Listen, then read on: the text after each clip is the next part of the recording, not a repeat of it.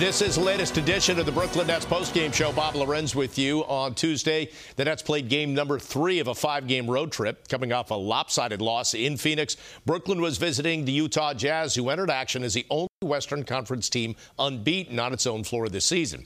The Nets had the rest advantage, for they did not play the night before, while Utah defeated Golden State on the road, but they were unable to hold on to a sizable lead and wound up being the latest team to fall to the Jazz in Salt Lake City. Utah rallied to win it 119-114. Brooklyn was shorthanded, playing without Karis LeVert.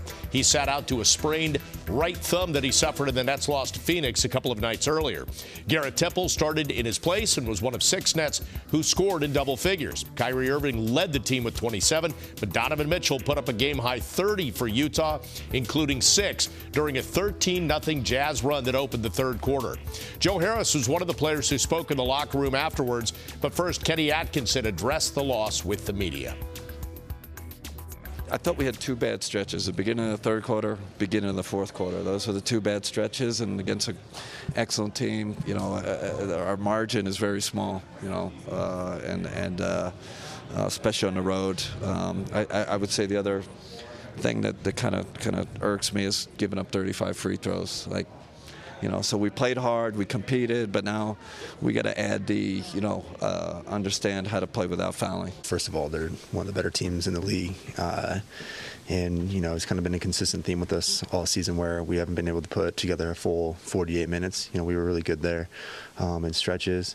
And then fourth quarter got away from us a little bit.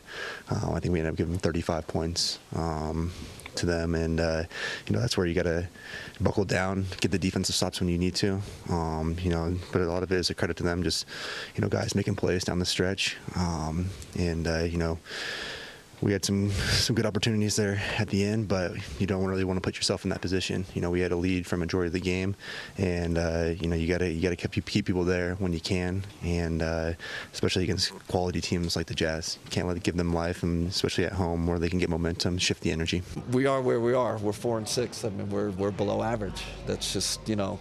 You almost got this game tonight, though. Yeah, no, I think there's positive things. I think there's things to build on, but you know, I think our defense is going to improve for us to take another step. But you know, 4-6 is 4-6. You know, this league is unrelenting. So we are below average. I think our guys understand that, and we got to. You know, I do think we're building something with the new group. I don't feel like, you know, we don't. You know, we're not together. I feel good about the group. I feel good about our process. I feel good about our system. I feel really good about our players. You know, these are tough games. The Utahs, the Denvers on the road, but I like the way we competed. Well, the Nets will end the Western Conference portion of their road trip Thursday in Denver. That game is going to air on TNT beginning at 10:30, and then the journey on Saturday in Chicago. Yes, we'll have coverage of that game beginning at 5:30. I'm Bob Lorenz. Thanks for joining us on the Brooklyn Nets postgame show.